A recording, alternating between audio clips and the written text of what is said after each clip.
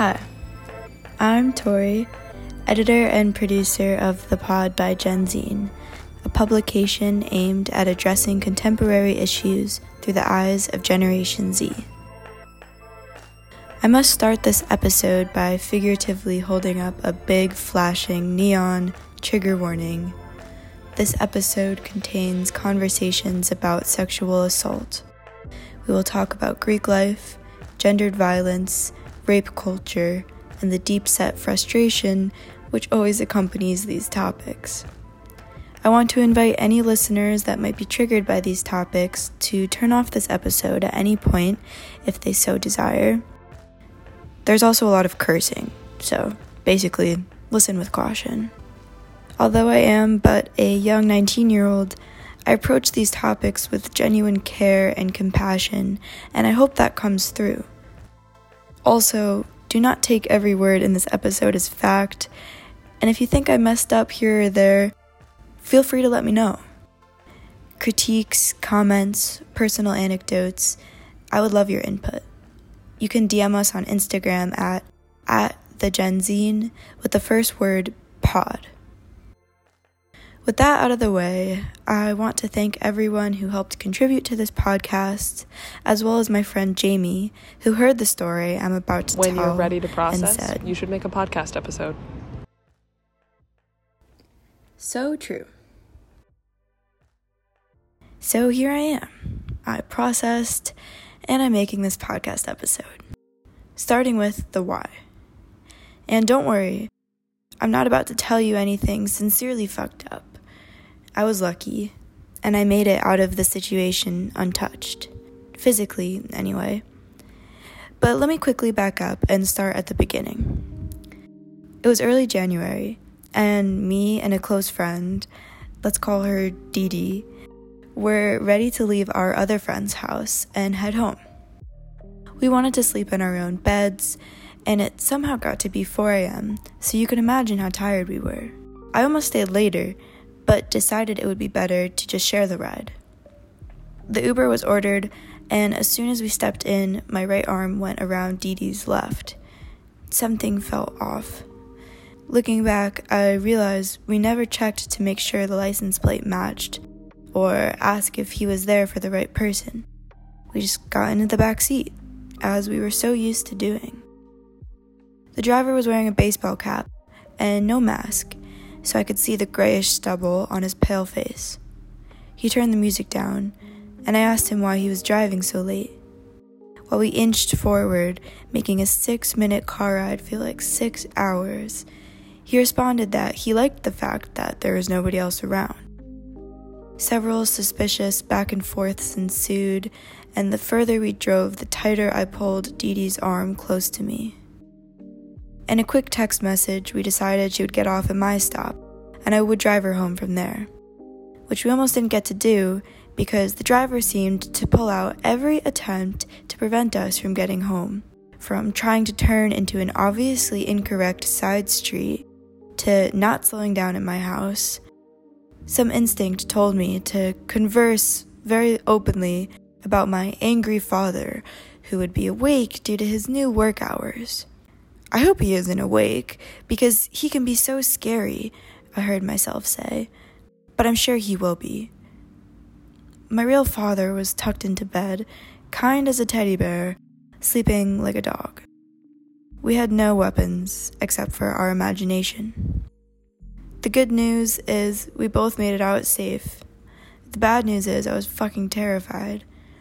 I had never experienced fear like that before. I didn't catch a second of sleep that night, which ended up being a secret blessing because I swear I saw one of the most exquisite sunrises of my entire life, vibrant oranges melting into pastel pinks. I took it as a sign. I was very grateful to be admiring that sunrise. My fear rolled out into the next several days, giving me a completely new set of glasses with which to see the world. I've been processing, and now more than ever, I've been listening. I could make a million episodes about this topic, but for now, here's the first, with a pretty dramatic introduction. I really hope you enjoy the rest. I am talking with Jasmine. I know them from a USC club that I'm in, Novus Think Tank. So hello to Jasmine. Hello. Thanks for having me on your podcast. My pleasure. So I'm bringing Jasmine onto this episode to talk about a concept that I learned in the Novus club that we were both in. And the concept is called power-based harm. And I think it was a way of looking at issues such as sexual assault and also just assault and harm in general that happens in the world. It was a really important and new for me way of looking at it, and I want more people to know about it. So do you want to give just a brief explanation as to what is power-based harm? Yeah, definitely. And I also want to say that I really appreciate you trying to spread awareness about the term, since I feel like it's such an important way to understand these issues, but very few people know about it, and very few people think about it from this perspective. So basically, power-based harm, also called power-based abuse, is when someone or a group of people use their power, basically they're in a position of power, and that gives them the ability to use power, control, or intimidation to harm other people, either physically or emotionally, who are in a position that don't have as much power as them. I think power-based harm is also pretty important to understand in relation to gender-based harm as well. They often go hand in hand because men often have more power in these situations. Yeah. Gender-based harm is something that occurs under the umbrella of power-based harm. So that being said, there are other forms of harm, power-based harm, that also occur under that umbrella. Gender-based harm, it's just one, as you mentioned, that might be more predominant or maybe more easily recognizable. Am I right as to think that the power that we talk about in power-based harm isn't always the type of power that is more typically talked about? For example, in school, there's classes, luckily, thank gosh, I love that there are, but there's classes on gender and patriarchy, and we learn about that power difference a lot more nowadays, but there are still other types of power dynamics that might be less easily recognizable. Yeah, definitely. And I think that's where the term intersectionality comes into play. I feel like people throw that term around a lot nowadays, but it is really important to look at these identities not as adding maybe they're a teacher in their position of power, maybe they're male, so they're in a position of power. Looking at the intersection between those and how maybe a male teacher compared to a female teacher would be in a different position, and that will lead to different dynamics. Yeah, definitely. And that is so important with the conversation that we're having today in this episode about Ubers and Lyfts, because from my experience that I had when I felt unsafe in an Uber, I reflected and realized that there was a big power difference there, and that's partially why I wanted to talk about power-based harm in this episode. However, I do recognize that the Uber where I felt very unsafe, that occurred in my hometown, which is a very predominantly white area in New York, a suburban town, and that's different, very different than where we are in USC. Intersectionality might be very important to take into consideration. So let's name some of the power differences in Ubers and Lyfts and Frifts for the audiences so they can understand what situations might arise, but then also how is looking at it with intersectionality in mind important when we're talking about this issue, especially at USC? Oh, that's a great question. I know just the act of stepping into an Uber or Lyft is you are entrusting your life to the driver. They can lock the doors whenever. They are taking you to a place that hopefully you want to be at. Mm-hmm. But that's kind of you are putting your life in their hands, and there is an element of power to that. But also looking at intersectionality, I think there's a very clear class lens you look at it too, where Uber and Lyft drivers, at least around USC, typically tend to be people of color and also people who are not as socioeconomically privileged as many USC students.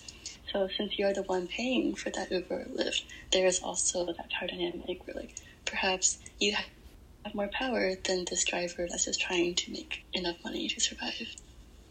Yeah, and I think it's important to name also that, like, I don't want to put this out and make people really scared, you know? Like, yeah. I talked about in one of my classes today, which we learn a lot about, in this class we learn a lot about how to be critical media consumers. We learned a lot today about true crime and how, like, narratives of crime are giving audiences trauma symptoms even when they haven't had an actual trauma. It's just from hearing all these stories. They're scared to go outside, they're scared to talk to strangers, and I definitely don't want to do that with this episode. I love talking to strangers when I'm safe. And, like, I don't want to get the message across that all Ubers and Lyfts are dangerous and Frifts are dangerous, because that's not true. And also, like you said, some people need customers to be using their services for their income.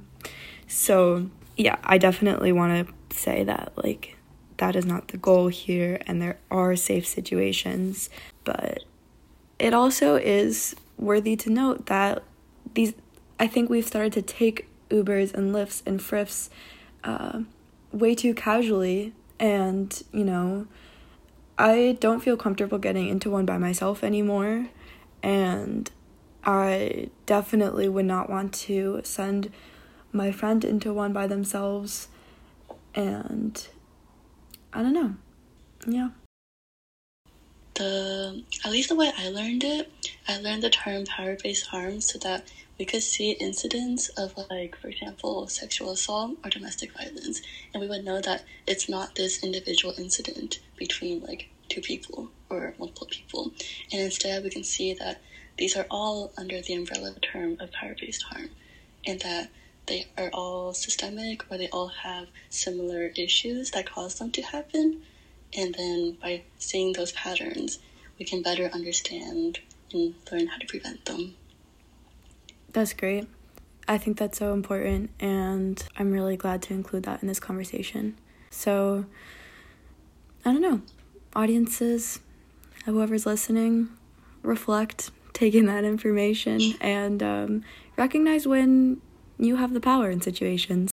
This is not really, like, the theme of this episode, but I just think it's important. Sometimes when you step into an Uber or a Lyft, recognize when you have the power, and treat your Lyft drivers with respect, and understand that a lot of Lyft drivers and Uber drivers have experienced some abuse themselves from passengers. Mm-hmm. Another thing that I wanted to talk to Jasmine about, and I've also just been wanting to talk about on this episode, but it's really hard to talk about because it's something I'm just starting to learn about, and it's a really sensitive and heavy and difficult topic, but don't worry, it's not that hard to listen to.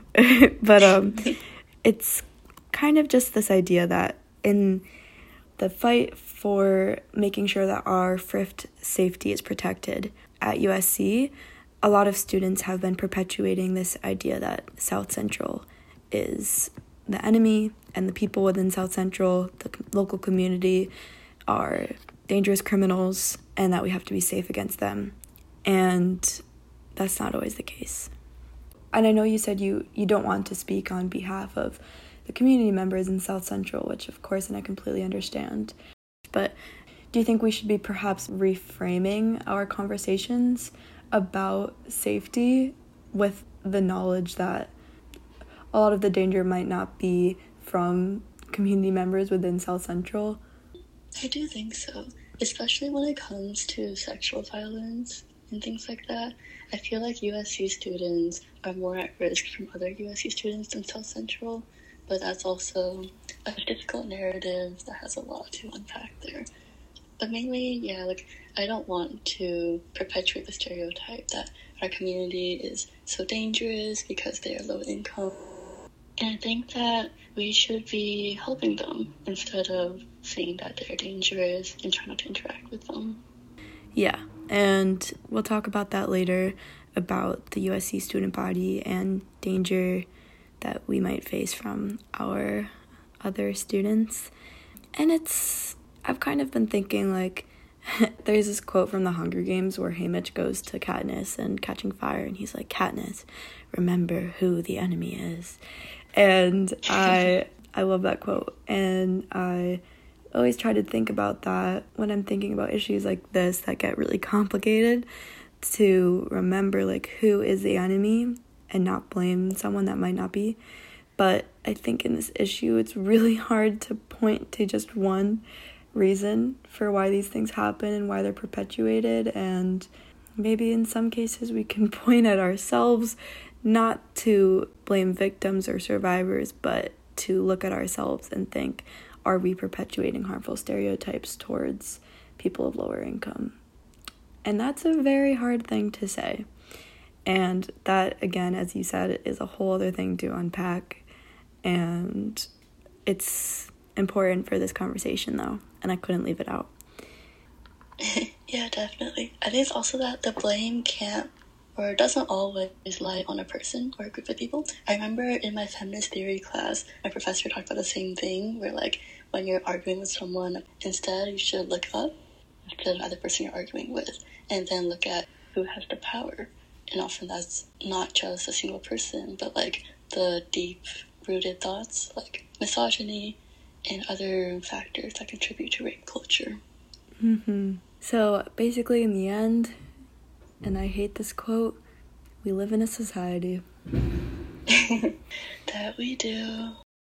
Thank you so much, Jasmine, for taking the time out of your busy schedule to come on this episode. Yeah, thank you for making a podcast to address these difficult topics. I love it.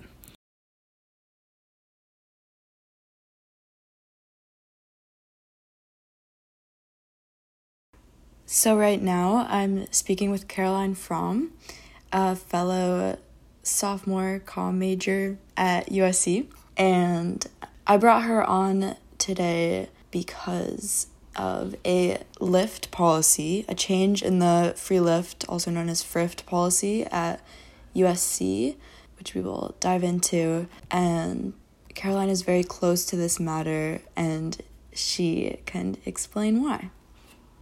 Hi, my name is Caroline Fromm, and as Tori said, I am a comm major. I love to write, and despite how emotional it was, did really enjoy writing the petition that I made, because I really love to use my voice for change as much as possible, and I've never felt like I've had a real opportunity where someone would listen to my voice directly in a big setting like this. So Caroline made a petition. It's titled "No Reduction of Safety Measures for USC, quote, safe rides." And this was circulating through social media. I saw it on Instagram and immediately recognized her name because we had a class together last semester. So you started this petition. Let's talk about it. So walk me through the experience of hearing about the new policy that USC created and up to the creation of the petition. Wow. I didn't include this in what I wrote, but I actually read about the new FRIFT policy when they sent the initial email back in early December, finals week to be exact. Finals week. I read that email and was so flabbergasted and overwhelmed by my life that I kind of just decided to move on. I think because a lot of people Yeah. had that same experience. It was also buried under 3 other messages about just like they were serving like free pizza, just like weird random messages. It was in a weekly newsletter Yeah. first, which is pretty crazy considering they send us, school-wide formal emails for really small things. And they couldn't do it for this, and they also decided to publish it on a Friday afternoon during finals week. Yeah, I mean, So we're not obviously we don't know what's going on in USC administration because we're not there. But when you hear some of these things, it's really hard to think that it was unintentional. Exactly. There's far too much that I know now, especially, that I just can't ignore or pass off as coincidence. Totally. The things that I've mentioned so far are all examples, the timing and convenient location of the news when it was first announced, because, I appreciate you saying that other people felt that way, because I didn't know that anyone else had even seen the email. Like, no one brought it up. No one was talking about it. Yeah. And when I saw it, I was fully like, this must be a mistake or something. Like, there will be a follow-up email or something of that nature, or an apology, and we'll figure it out when the time comes. And then the time didn't come. Well, let's talk about really quickly what it said in the email. Yeah. So in the initial email, it said on December 3rd, they first mentioned it on December 3rd, and they ended up sending out another email on December 6th. That was from the Department of Transportation specifically, but they initially announced it in a newsletter. Yeah. The subject of the newsletter was, "We are SC. See you in 2022. Okay. And We are SC. it was very casually designed and worded. And I wrote here, located on the 3rd page, below an announcement about free pizza, the university chose to share some very important and alarming information. You're reading from the petition right now. Yes. And then they sent another email on behalf of the Department of Transportation, but once again, nothing official from the school and nothing that would get students to read this information, because most of the time when we receive emails from the Department of Transportation, it's something to the effect of, here's a report of a safety incident, or I just have so many random transportation emails. Yeah, we are receiving how many emails every day, especially during final season, but just throughout the semester. Like, the initial email that they sent had the change in lift policy, which let's just describe. Well, first, we can say, like, what FRIFT has always been. Yeah. FRIFT, or Free Lift, is kind of a very well-known service provided by the university. One so well-known. There's like a USC song that goes, "She take a FRIFT to get this D." USC, she take a FRIFT to get this D. I hit the This is true. It is a running joke / concept that people are very familiar with. Yeah, I think we all maybe take it for granted a little bit because we just never thought that it would be taken away because of how used it is. Exactly. It's a very, very highly used system.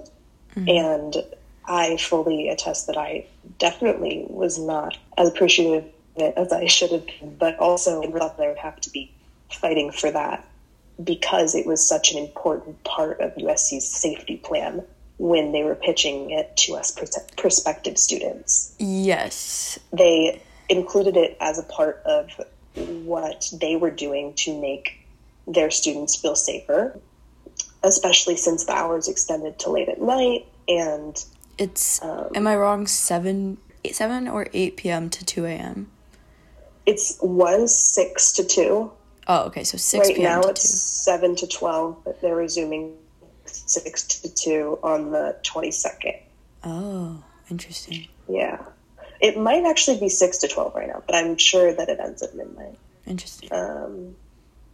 Also, USC is a huge party school, and everyone's walking around, going from house to house, using thrifts. And there will be, like, fully probably on a Friday and Saturday night, and even Thursday, if you go to leave, for example, my apartment building at nights, there will be anywhere from 1 to 5 different presumable thrifts, because not many other people take lifts as college students. It's expensive to exit the zone. Yes, it can it's be very like expensive. It can be upwards of like $20-$30 to go within our thrift zone, which is like a 2-mile radius. Yeah, especially at like high traffic hours.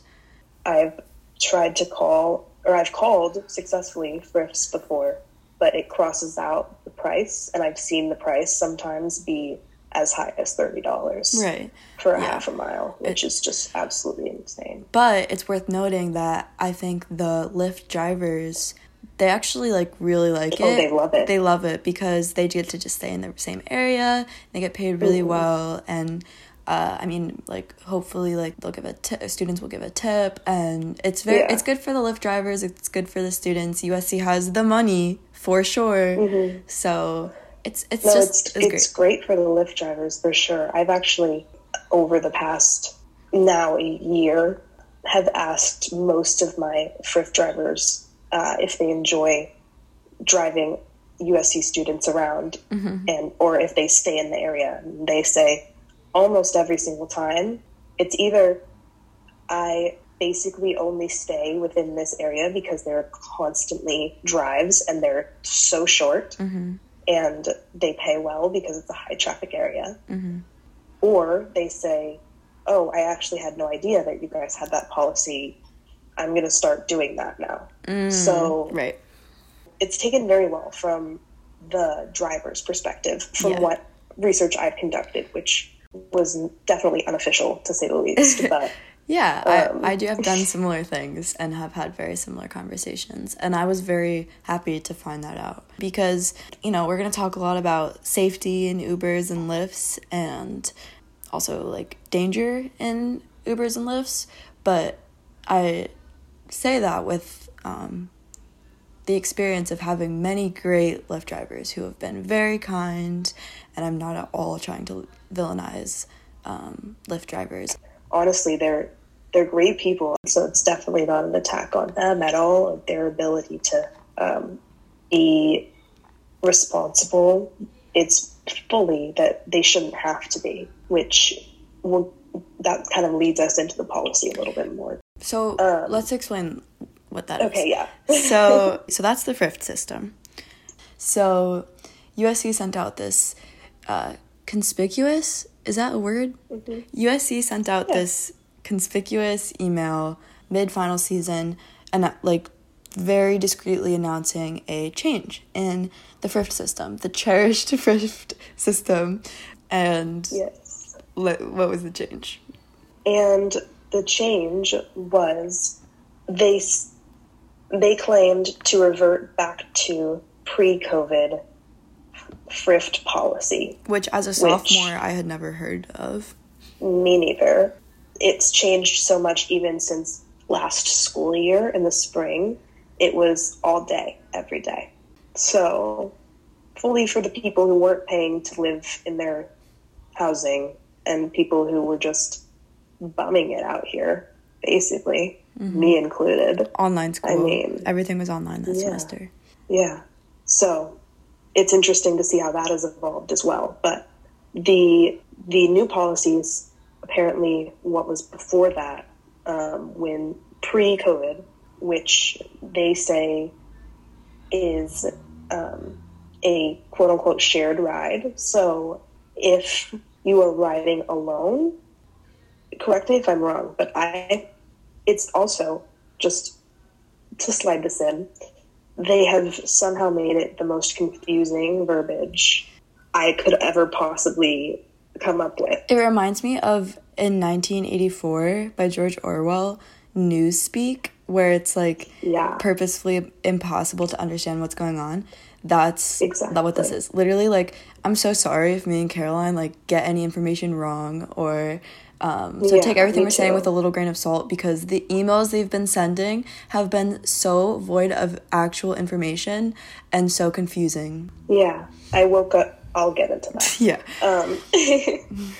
The policy that they tried to implement in the December email was one that prohibited the rider from being able to bring anyone with them. So if they were riding individually, and they would, most of the time, all of the time, it was not specified, be paired with a random, I will say random, because even though they are USC students, they are still random people. Our school has And 20,000 trying to give undergrads. trying to give us the comfort of knowing that it's going to be another USC student, as if that helps at all. But so essentially, you can't bring anyone into a car with you, and unclear communication on if you will be riding alone or if you will be riding with someone random. Who they say And would be going to a similar location. yes, and they said that you could coordinate it so that it could possibly be your friend if you were both going to and from the exact same location. But as I said before, leaving my apartment building on a weekend night, there are so many other people leaving and coming back. Yeah, and I think it's also worth noting that this "you can't get in with your friends" thing is completely new, because they said that they were reverting. They didn't say this in the original email. They said this in a recent email they sent, that they were reverting back to a previous policy, probably to make it seem like it was better, because it's something that has happened before. But in the policy, in the thrift system before COVID, the one that existed before me and Caroline went to the school, yes, you would share the lift with someone else, another USC student, but you would be allowed to bring up to 2 friends, I believe, at least either 1 or up to 2 friends with you in the car, because before COVID, the passenger seat was open, so you could fit 4 people. So you wouldn't have to be by yourself, and that is a very important part. Yes. And they were able to achieve that very easily. Obviously, like they've said, they've done it before. And really the issue at large here is that I won't speak for Tori, obviously, but I feel as though my school is not putting my safety as a priority. And I don't feel like as a student I should have to beg them to take into consideration not changing something that would make me feel unsafe. Completely.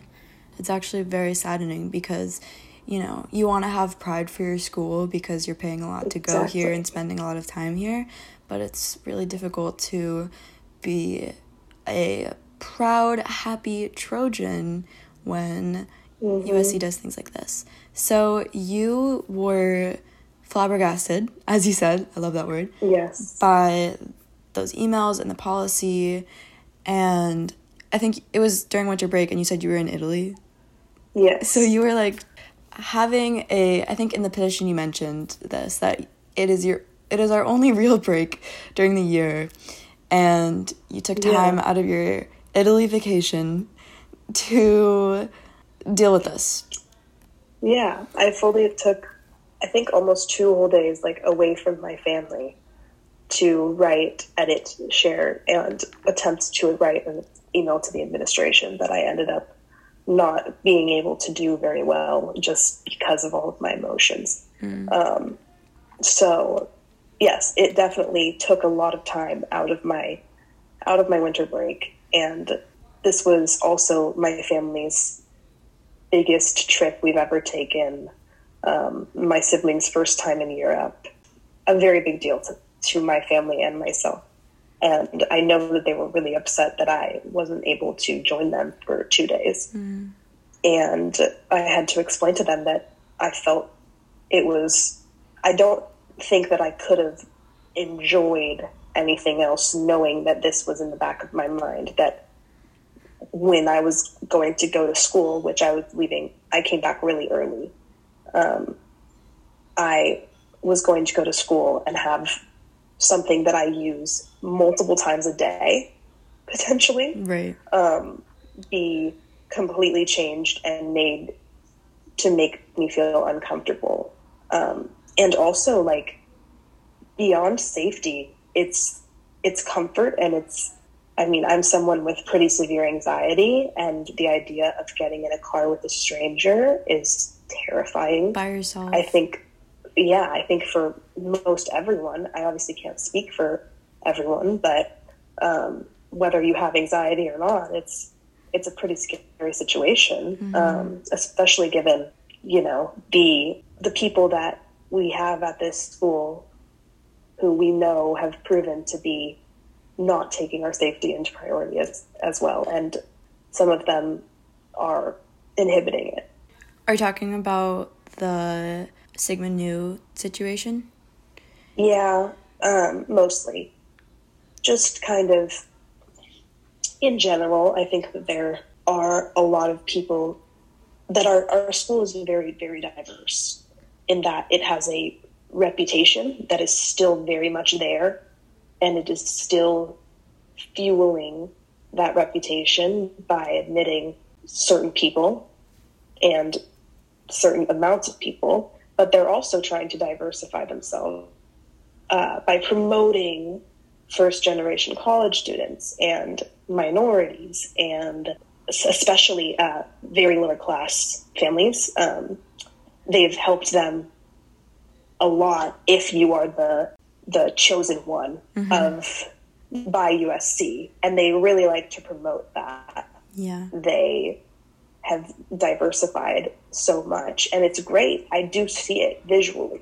Yeah. But we can't claim diversity fully, or inclusion maybe. We can claim diversity. We can't claim that our reputation is gone or that we are promoting inclusion when we still have such a mass of very wealthy white people. And yes, I say that as a white woman who comes from an upper class home. Like, I am very aware of my position in all of this, but personally I see myself as slightly removed from the people who are contributing to said stereotype. And that's kind of where I link it back to SNU and everything that happened this past fall. Yeah, I was really, really, really infuriated to begin with, but almost at the pure naivete of the people who thought that it was an isolated issue. And I just know, I know that every single fraternity on the row, I know personally someone who has been affected. I think I can make that statement. Yeah. But that aside, there is very much a culture that promotes getting very, very intoxicated very often. I ain't been sober in a week. Bitch, I go to USC. Promotes, there are basic rules in the Greek system that are very, very interesting, to say the least. For example, women are not allowed to have men at their sorority houses, but men are encouraged to invite as many women as they can to their fraternity houses. Stuff like that. There are systemic issues within our school, within Greek life, within life. I won't even start to get into that because there's so much there, but that are causing these people, and a lot of which are women and minorities, to feel unsafe and to feel as though they are not in control of the situation. I feel that way when I voluntarily attend certain parties.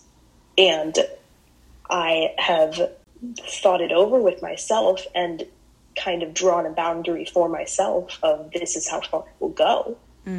This is the people that I will interact with. This is the level of drunk I will get, or whatever. But I shouldn't have to do that. I shouldn't have to make rules for myself to protect my own safety because there will be other people there that I know will not respect my safety. Right. And then two things from that. One, this policy eliminates that boundary that you've set, and now you will potentially be forced to interact very directly with certain people that you would intentionally stay away from in other social contexts.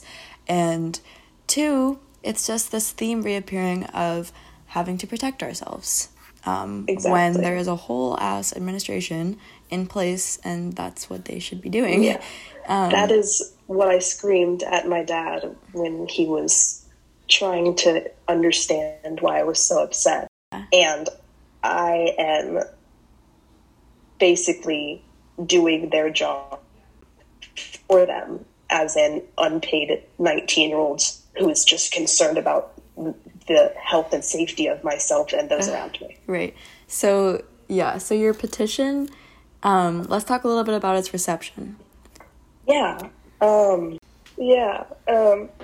mean, to be fair, I worked very, very hard on it, and so I was expecting a big result. Mm-hmm. Not to say that my result wasn't big enough or anything of that effect, but 1 in 4 people who saw my petition signed it, which is pretty, as I said, flabbergasting, considering I see it as such a black and white issue, and I feel like I presented it as such a black and white issue. Mm-hmm. There's no room for debate on if this is an unsafe policy, and there's just no debate there. Yeah, I mean, 3,121 signatures on this. Like, when I signed it, I think it had, 1,000, so it's cool to see, Yeah. That's a lot of signatures. It was pretty incredible, especially in the very beginning. I got a lot of support from my close friends. They reposted it on their stories. But like I said, a lot fewer than I would have expected. Mm.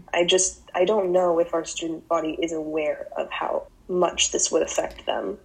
And USC is making it very difficult to come to that conclusion. Exactly, yes.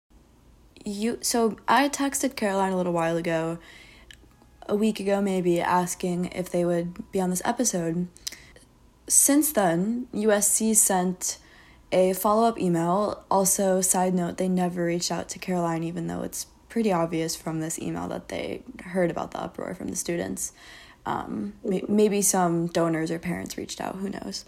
But they sent an email, and I texted Caroline, I'm like, did you get that email? She was like, yeah, I'm reading it right now, but what does it say? I'm like, I can't tell you. This email was incoherent. It fully was. They did try to make it seem more important. I think they did say, did it say important thrift update? Yeah, so that was a one step forward, and then they immediately took 10 steps back with the email. Yeah. So luckily it appears as though you can bring someone into the lift with you now, which for me was the biggest part of the policy that Wait, I disagree. That upset me. I thought that you couldn't. Yeah. You can't. Because in the new one. The fact that we're unsure about this, and I've read the thing over and over again trying to figure it out. I thought that they took away the shared part, but you still have to get into it by yourself. Well, they said that we're going to revert to this thing called single ride mode, and then never ever gave a definition for single ride mode. And I also Googled it. I put quotations around single ride mode on Google, which means it shows results that specifically have that order of words, single ride mode, and only the email from USC came up. That term doesn't exist. Oh, yeah. Yeah. So it's very unclear as to what we even got out of this quote-unquote change that was announced. Because I had multiple people text me with celebration, words of celebration, and I responded to each of them, where does it say that there's a reason to celebrate? Because as far as I can see, there's still major issues to the policy. It's quite baffling that they then went and sent this, which is, in my eyes, aimed at people who did not see the first two emails. Yeah, that's interesting. And they provided a link in the email for more information. You click the link and it's just the same email again, but then they just on a website, but then they included a little bit more information on the bottom, and this is what got me and Caroline. Context. They included in the website that they've changed it now. The original was called Matching Tips, which also confusing. The one sent on the 14th was called Matching Tips when they apparently took the matching part out. Who knows? So yeah.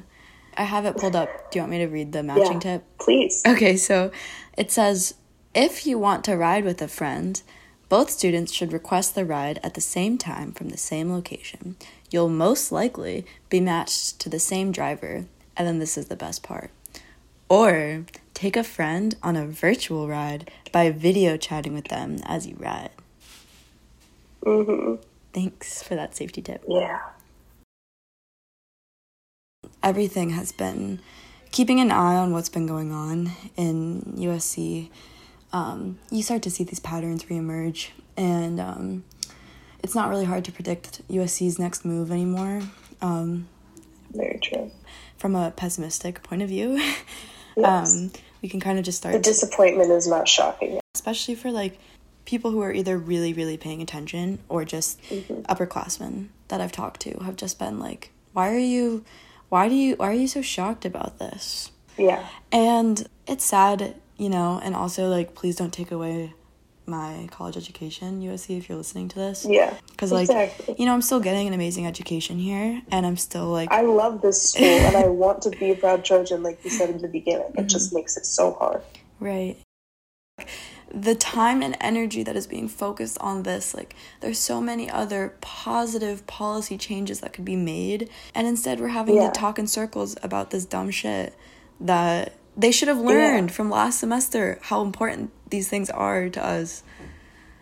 And to break it down in the most simplest of forms, the hierarchy of needs, safety and security, is at the bottom.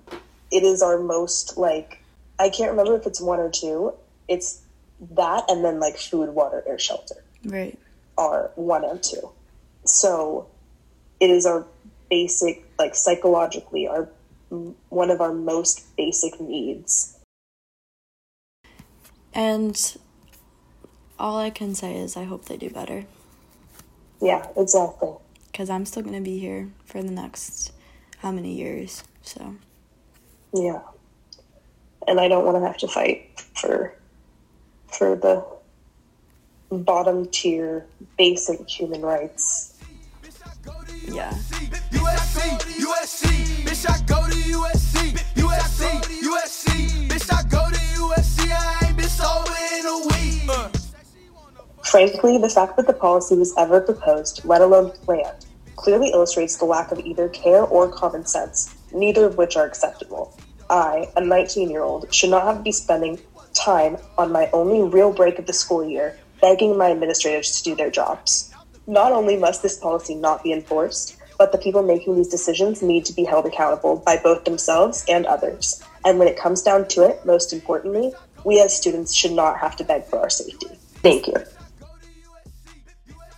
Damn, okay, I think we're going to end this. All right. Thank you so much for coming on, and this was great. Thanks for having me.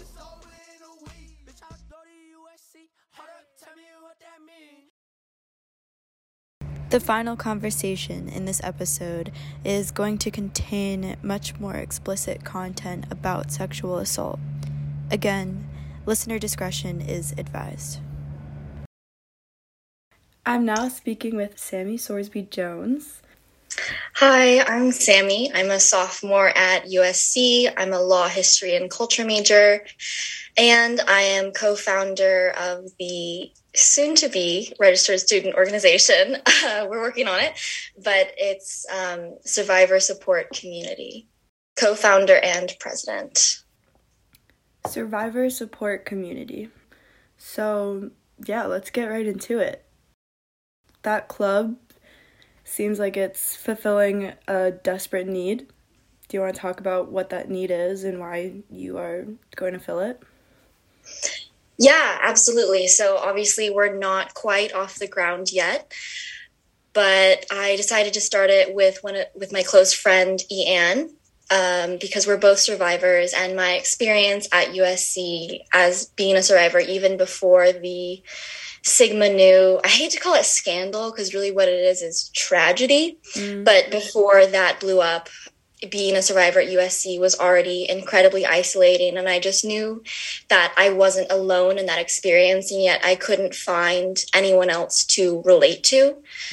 And so I'm hoping that my club or community will be able to create an open space where survivors can feel less alone. And obviously we won't be able to undo any trauma, but hopefully we'll be able to just support each other and educate and advocate for survivors' rights at USC.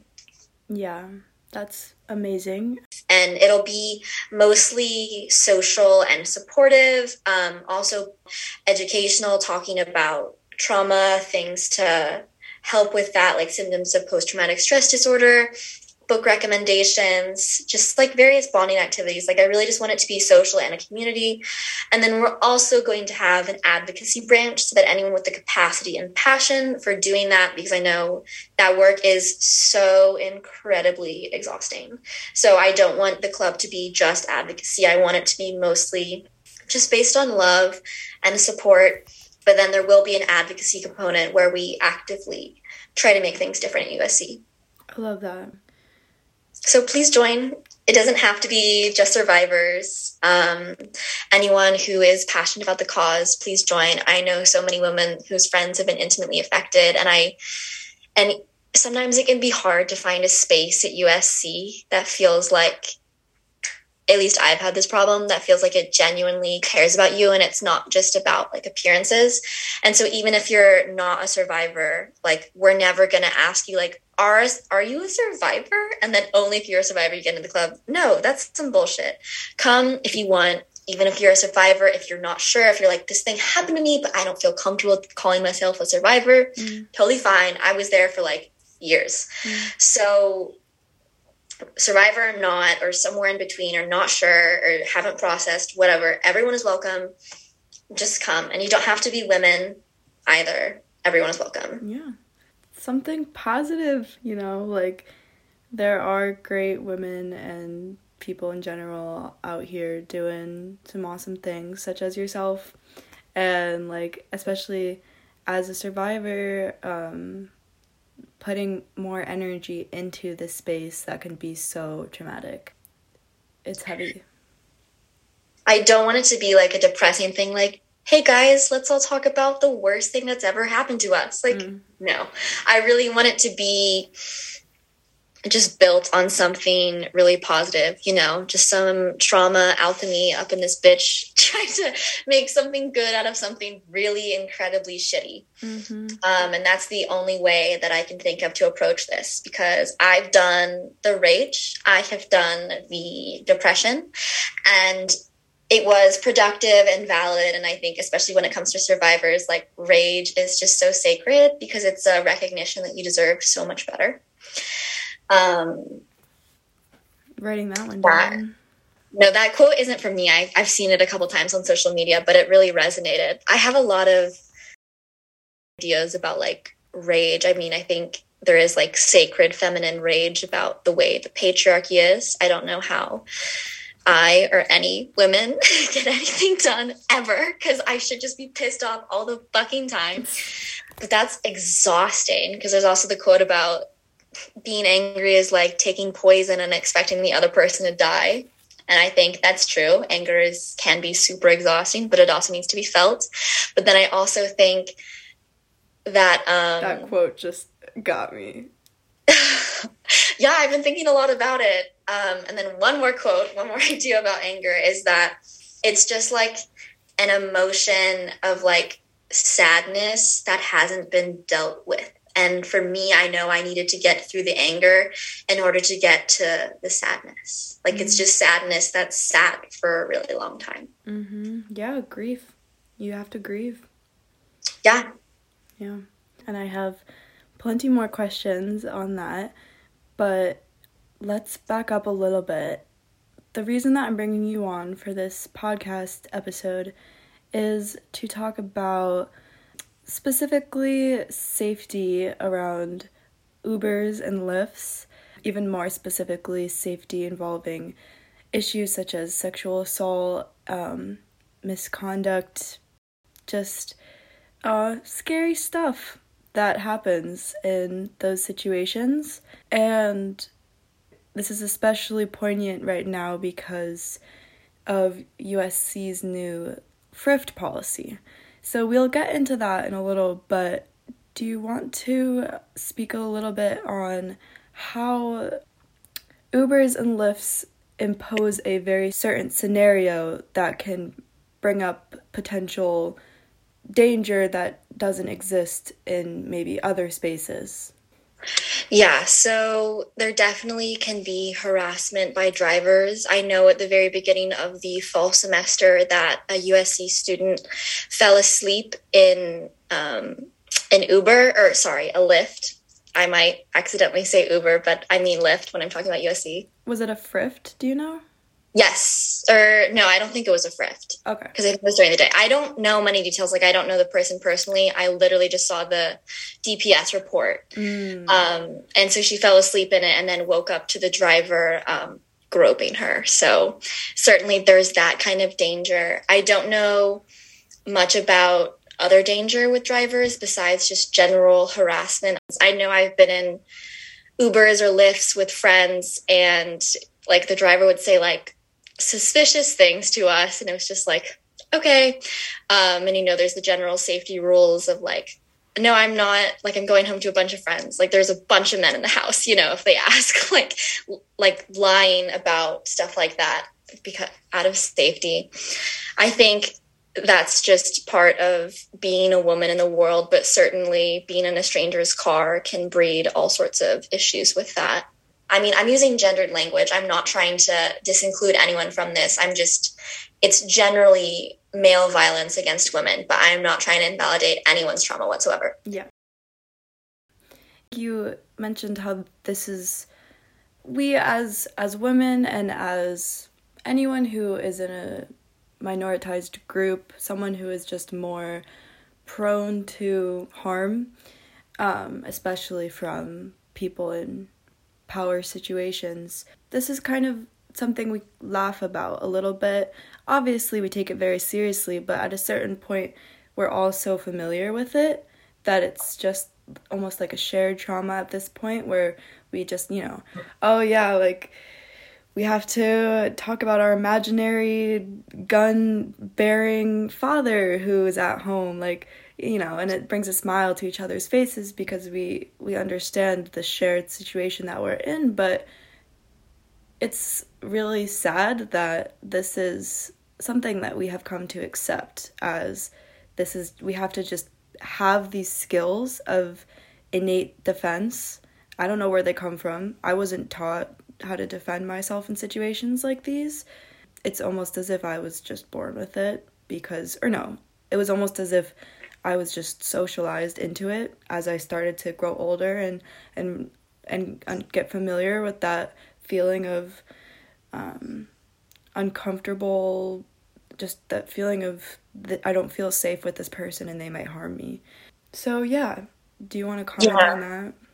Yeah, always being on guard as a woman is I think something that we were socialized into. I remember being like 10 years old with my sister who was 17 at the time, and we were walking together on the street, and then there were a bunch of men on the same side of the street, and so she made us cross the street, and I was like, why did we do that, Hadley? But just things that you learn, and you learn how to protect yourself protect yourself. That's with quotation marks. I forget it's a podcast. Against just like an ever-present threat. And also, I think as you get older, figuring out like there's really not going to be anyone held accountable for your harm, usually, just with the way that the justice system works for survivors. And it's not like you're going to press charges against someone who catcalls you. So this idea that, you know, I'm really on my own here. Yeah, it's scary. It's really frightening. When I ask you about tactics of self-defense, does your mind go to, I shouldn't have to defend myself? Or does your mind, have you already accepted that this is just where we're at right now? Oh, this is absolutely where we're at. Like, we're not going to undo like thousands of years of patriarchy and men not being held accountable for the ways that they harm women. And I think it's that lack of accountability that makes them feel so entitled to women's bodies. And, you know, we could really get into it with like the objectification of women and, you know, just seeing women as meat and sexual objects. But, you know, you're not going to be able to talk patriarchy with someone who's attacking you. So I think it's a worthy skill to know and find ways around, as much as it sucks to think about and sucks for it to be constantly on your mind. I think if anything, I feel like a lot of women, or most women, are just like acutely aware of that, especially at USC and like college age women. With the high rates of sexual assault, it feels like, oh, we should be safe around them and maybe we shouldn't feel safe around them. I don't know. That's like a whole other thing altogether. But that's a good segue into frat boys at USC. Let's talk about it. Greek life, all that. So again, I mean, you had said earlier that you were just so triggered by last semester that it's hard to be triggered now. Yeah. And I just want to underscore that for our audience members who maybe have experience with triggers, just being triggered by things, especially related to sexual assault, or audience members who just don't understand what that feels like. Being triggered, especially in the world of sexual assault, and I'm speaking from someone who has gratefully very little experience with it, but of course some, because I am a woman. It's the littlest things that can really just make you extremely uneasy and very, like, just start your heart rate, anxiety, stuff like that. So having to go through that for a whole semester, do you want to talk a little bit about that? And I also want to underscore the word trigger or triggered. It's kind of been co-opted by conservative language as like an insult against liberals, like, oh, like rather than using offended, oh, you're triggered, and saying that you're overreacting, which is a really unfortunate co-opting of that language because it's a genuine therapeutic term, like is in trauma, that certain things are triggers, and not everyone who gets triggered has PTSD, but for people who do, it can cause like a full-on reliving of the traumatic event. And it can be really small things like, for example, if you were roofied, then maybe the smell of alcohol, small things like that. And they might not make sense to other people, but it's more than just like being upset about something. And I think it's really unfortunate how that word triggered has been used to like insult and demean and invalidate people's reactions to trauma. Yeah, I completely agree. Like before I developed my own triggers, I just thought that it meant, due to the way that the language has been changed, I thought it just meant like pissed off. But it's not. It's like an involuntary body response. There's tons of research and books on it. My best recommendation for the trauma book that completely changed the way that I thought about trauma, The Body Keeps the Score, is the best book on it. It's like the gold standard in terms of trauma books.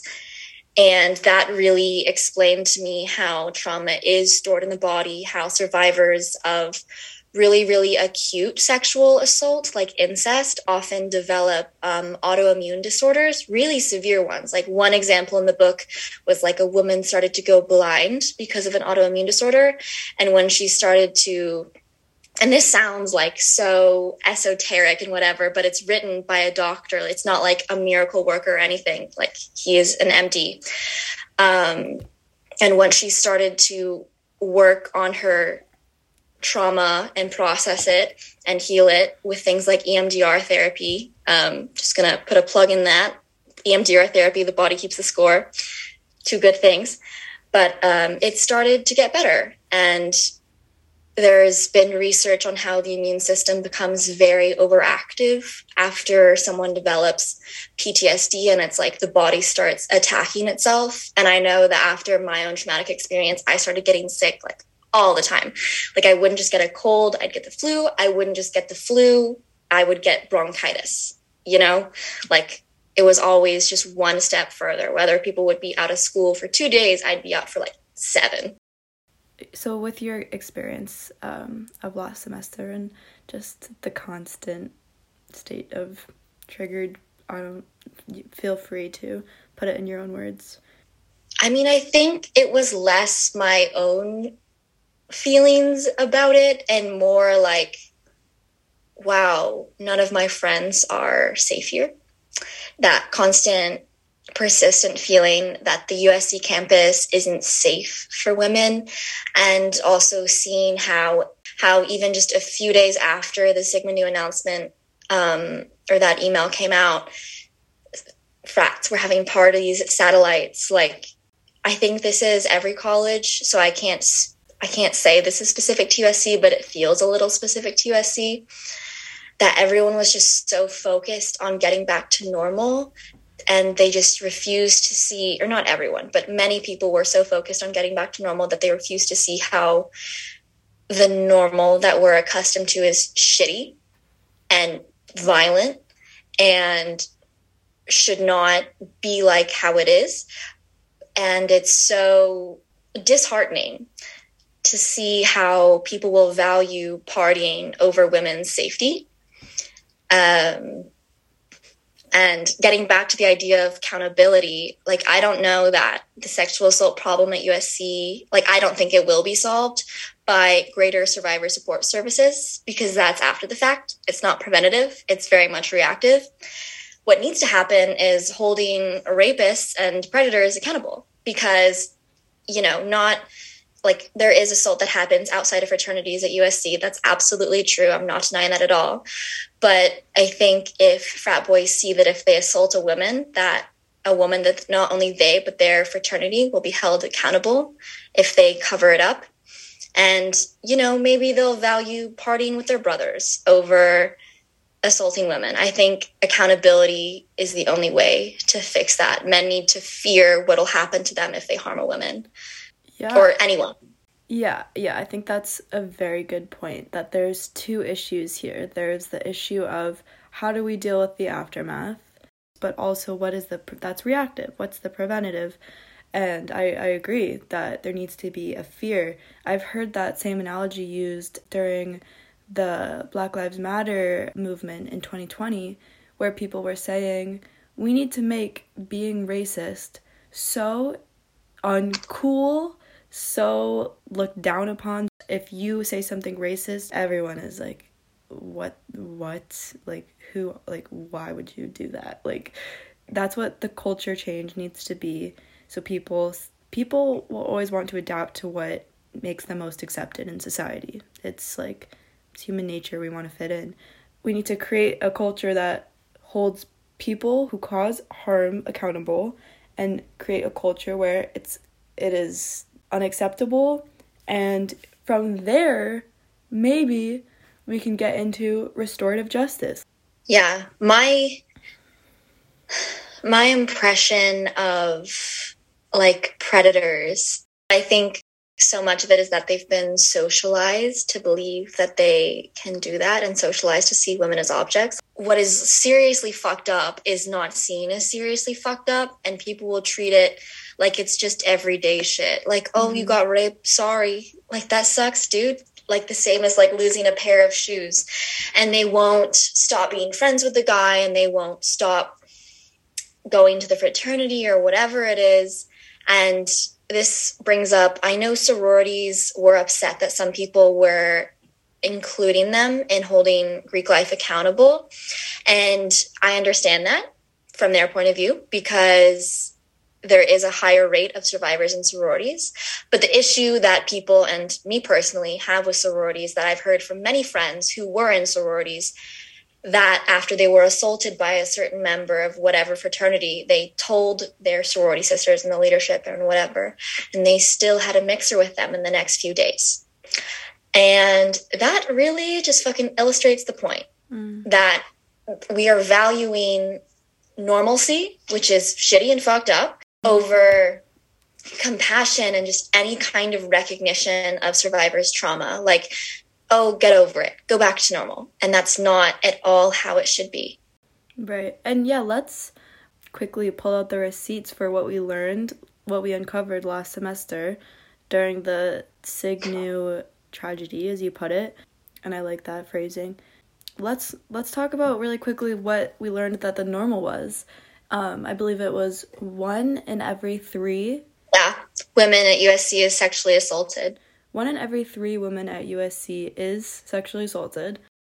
So, USC, we discovered that our normal is different. A shit ton of assault. Yeah. And also that, what was it? I think there was 8 reported cases of sexual assault at Cygnu. I think it was druggings. Yes, 8 reported druggings, which... why would you drug someone? For what reason? You can put a pretty strong guess in what the intentions behind that drugging were. And that's 8 reported. How many unreported druggings are there? What I heard from a lot of frat boys when I went to that protest was, oh, we're going to have greater trainings on consent. And like, it just makes me laugh. Like, this isn't a laughing matter. So when I laugh, it's because I'm just so... I think I have to laugh because I'm out of tears. Do you think teaching someone about the pillars of consent, someone who wants to roofie someone, you think that's going to do goddamn shit? Yeah. No. Just the idea of greater consent training just makes me laugh. That it's going to take care of the problem. Like, maybe it'll take care of some guys who think that they're good and well-meaning, but get annoyed when a woman says, or when someone says no halfway through and continues to do it anyway, which is assault, and that's trauma. And maybe he doesn't think it's assault because he's been taught that he has this inherent right to women's bodies. So maybe it'll prevent that. That's true. But will it prevent rapists from roofing people? No. Only accountability will do that. Only showing that your shit will get shut down if you hurt someone. Yeah. So USC, there's protests people are taking to the streets. People are taking to Greek Row and doing protests, walkouts, posters. A lot of action going on, and people are calling for action from USC. And how do they respond? I have a lot to say about the USC response. I have to say, at the very beginning of it, when the email first came out, I was hopeful. Always good to have a little hope.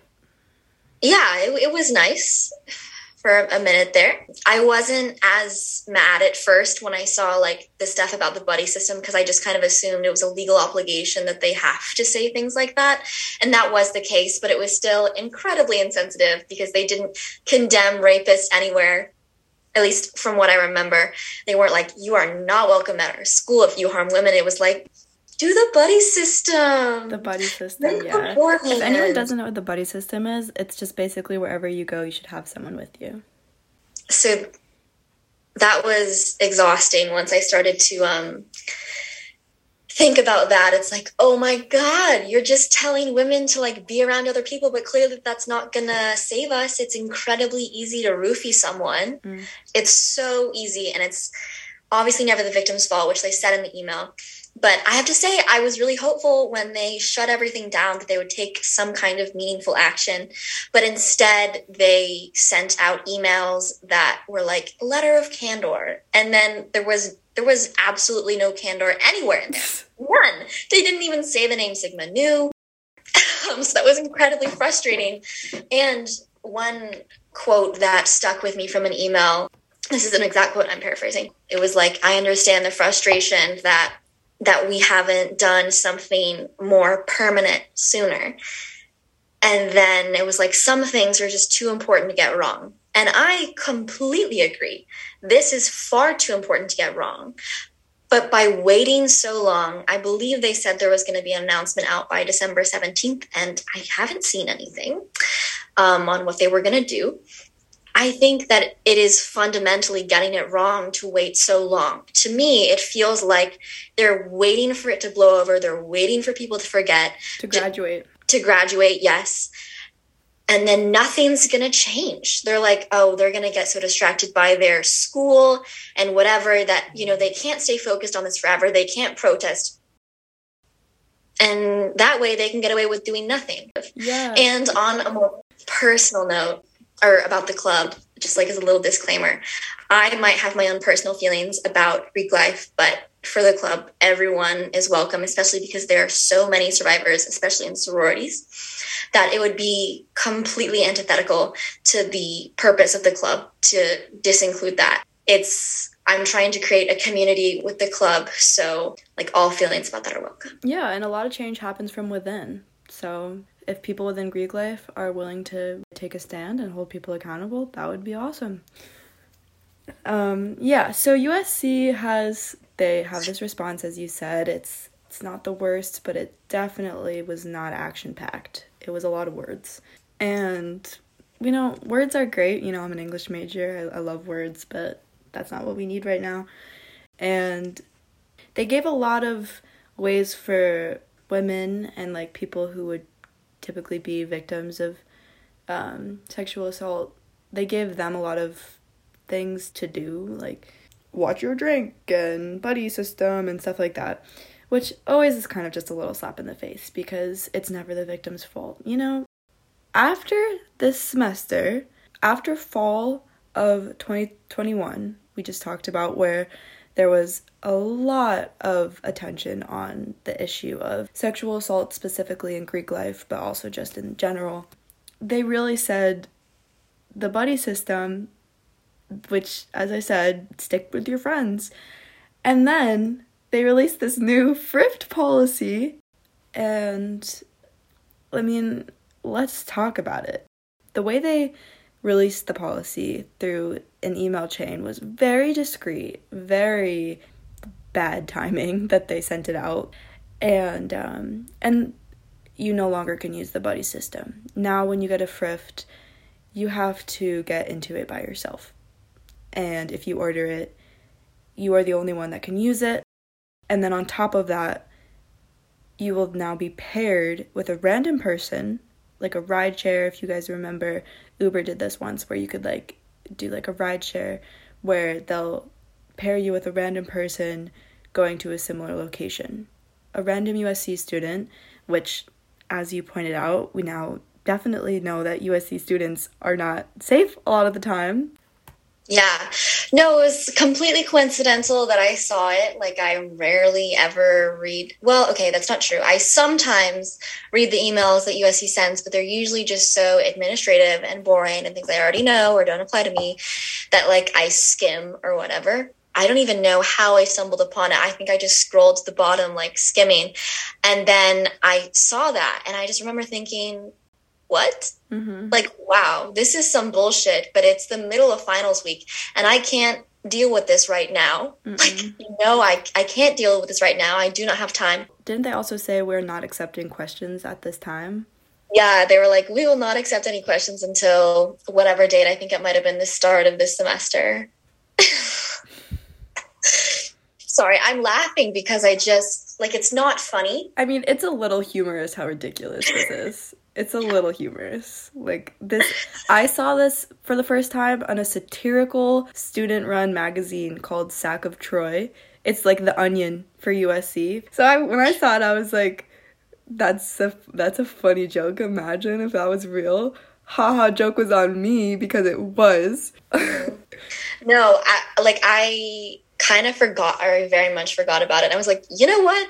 This is a next semester problem. Like, I will figure this out later. But once I saw it in the Sack of Troy and people started like getting attention to it, I was like, oh, okay, good. I'm glad that everyone's on the same page about this. And it was like then that I started really thinking about what that meant, because there are just so many different scenarios. And I think it largely applies to people who are traditionally the victims of sexual assault.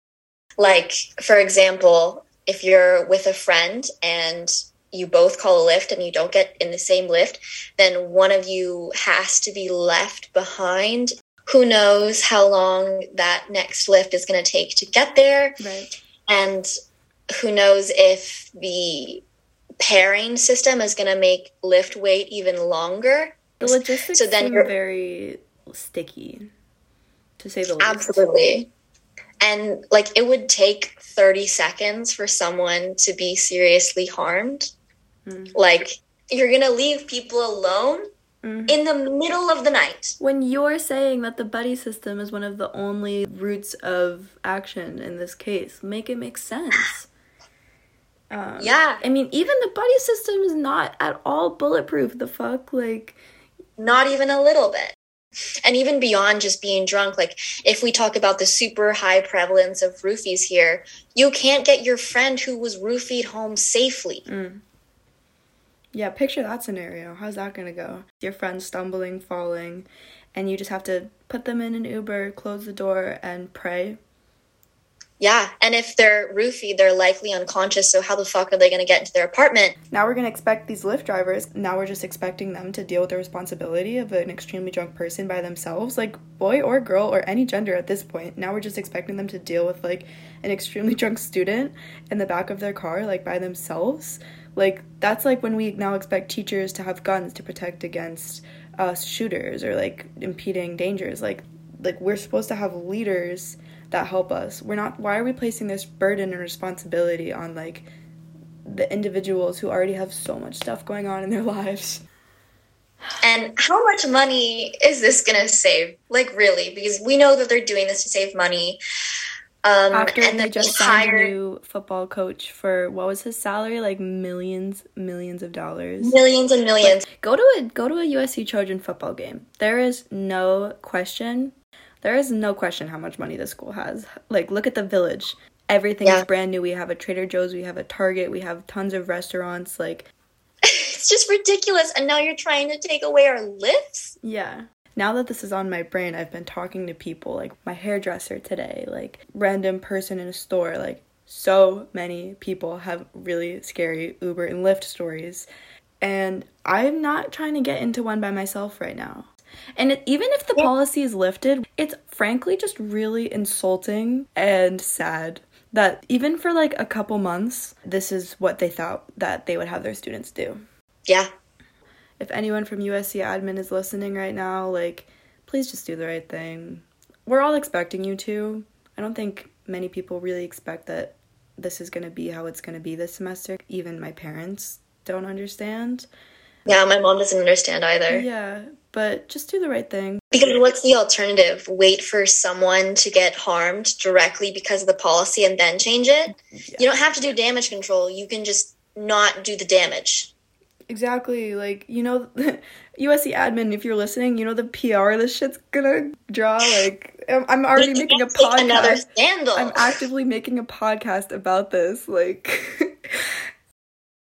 well, this has been amazing. Thank you so much for taking a pretty long time out of this crazy first week of school. And also Zoom, if anyone out there in Zoom school, I'm so sorry. Like, maybe try blue light glasses. Zoom sucks, and I hope that everyone is doing well out there, because no one is. This is a statistic I'm just gonna plug. I'm plugging it all the time, anywhere I can. My mom read an article and shared this with me. 95% of college students last year reported mental health difficulties. 95. So if you're struggling, you're not alone. And if you're struggling for reasons of trauma, consider joining a group such as Sammy's, or also just take your time, and we're here for you. Yeah, and biggest plug for trauma of any kind, EMDR therapy. EMDR Google it. It is the therapy. gold standard for trauma therapy. Amazing. Find a therapist who is EMDR certified. Word. I love therapy with my soul. Okay, yeah, so that's Sammy Sorsby Jones for you, everybody. Thank you.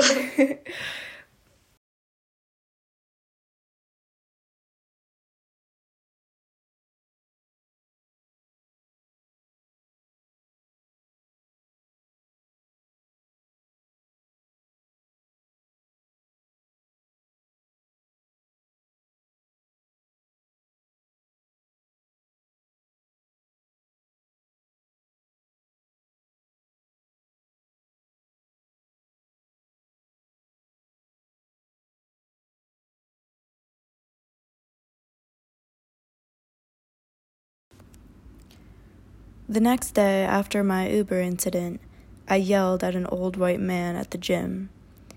The innocent gym member had walked into a room that I was in alone, and right before I stormed out, unconsciously leaving my equipment on the mat behind me, I interrogated him for his motives, which I presumed to be bad. He turned out to be a very friendly guy, and I realized then that from such a comparatively minor trauma, I had been significantly changed.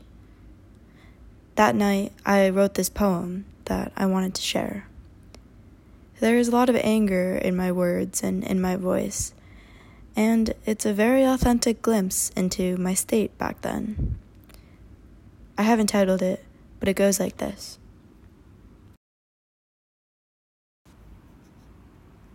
This is me reciting a poem by me. Old white men recently scare me, terrified, anxious. I wish it weren't true. I know you weren't born like that, so eerie and threatening, heart beating in my chest, fast, like a running hamster. At first, just a child, you were. At first, just a little babe, screaming for its mother's soft chest. I try to find empathy. I know it's the culture. I know it's the rape culture and the systems, the patriarchy, and all of those gendered systems which rule our fucking world. Mother Earth. But listen, old white men, it is very hard to defend you when I keep having to defend me. When I keep having to defend me.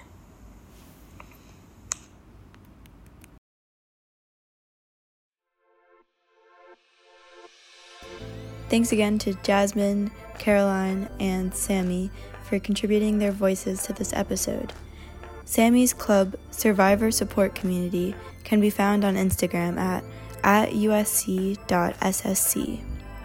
And thank you to our audience for sticking with me as I tried to navigate this wild jungle of a subject.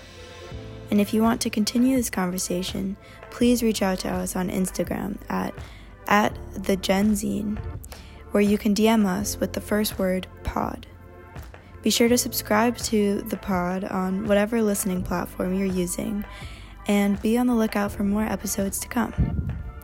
You can also learn more about Genzine at www.gen-zine.com. See you next time.